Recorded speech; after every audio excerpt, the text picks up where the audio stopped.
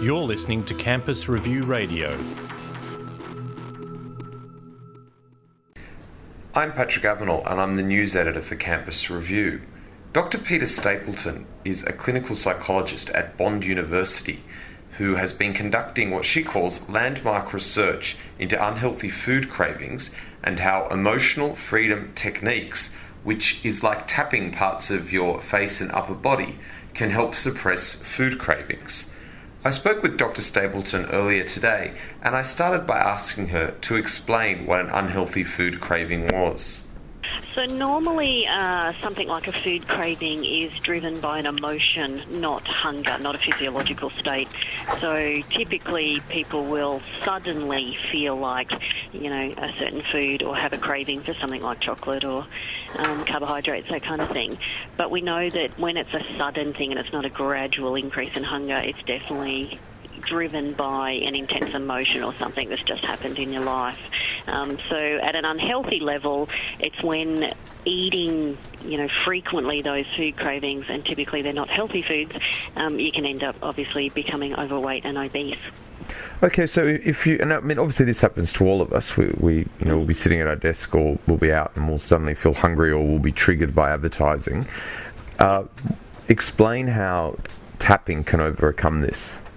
Yeah, so the same part of the brain that sends out, a stress response if you feel stressed about something, is involved in the craving response. So that part of your brain's called the amygdala, and it's just been there forever. It's a very primitive part of our brain. It was useful, when we had to fight a bear off in front of a cave kind of thing, but it's still there.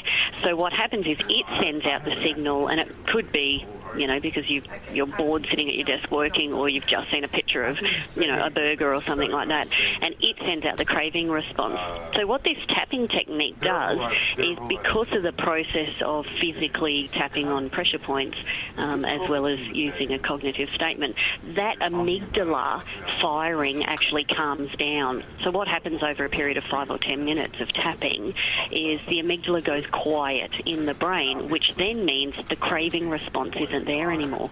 So where exactly do you tap? So there's 8 points that we tap on, and I'm really happy to provide a diagram of these. So some of them are on the face, so like the start of the eyebrow, the side of the eye, under the eye, and then there's a couple on the top part of the body and one on the dead centre of your head. So we just use 8. It's called clinical EFT. We know that they're the only 8 points that really are needed to, target any problem out there.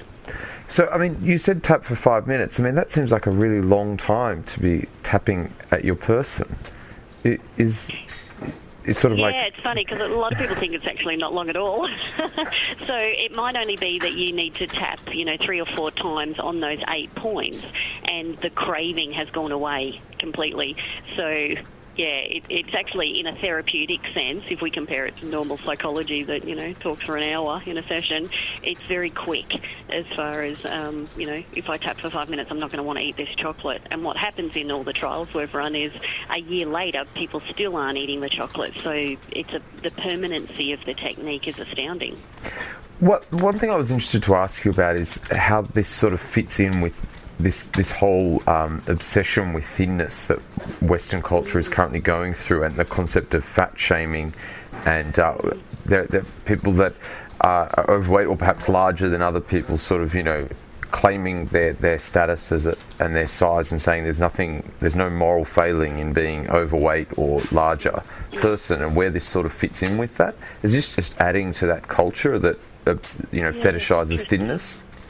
Yeah, and we certainly have models in psychology of, health at any size, that kind of thing. So if your self-esteem is intact and you are very comfortable with your body shape and size, that should be okay.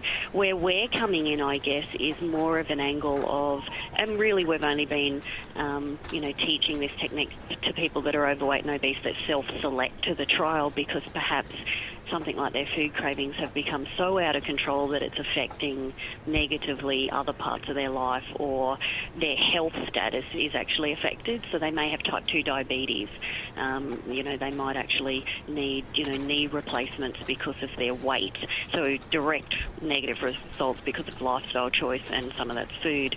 So really, because people self-select, it's not kind of something out there we're saying everybody should do. It's just that it is a technique that will help people bypass that whole willpower, because the technique doesn't use anything to do with willpower, so you don't have to kind of try and be good on certain days and not eat certain foods, because if you don't have the craving for it, you don't actually feel like it.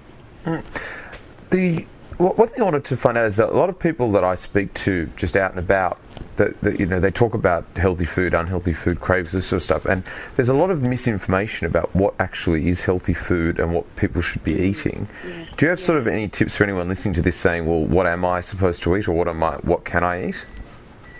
Yeah, I mean, and certainly, we're not dietitians, we're psychologists, but we do know that the amount of healthy foods out there that perhaps have some symbol or a tick on them may not actually be as healthy as what people think.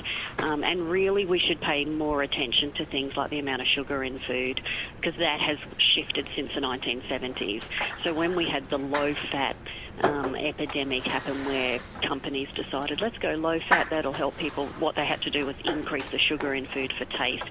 And we now are looking at, our community and our population having way too much sugar in their diet. We need 4 to 8 teaspoons a day just for brain functioning.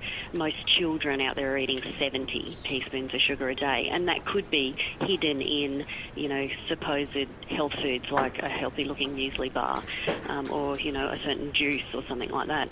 So we need to pay more attention to that kind of thing, and I guess if people want to learn more, go off and seek sort of sound advice from people like nutritionists and dietitians.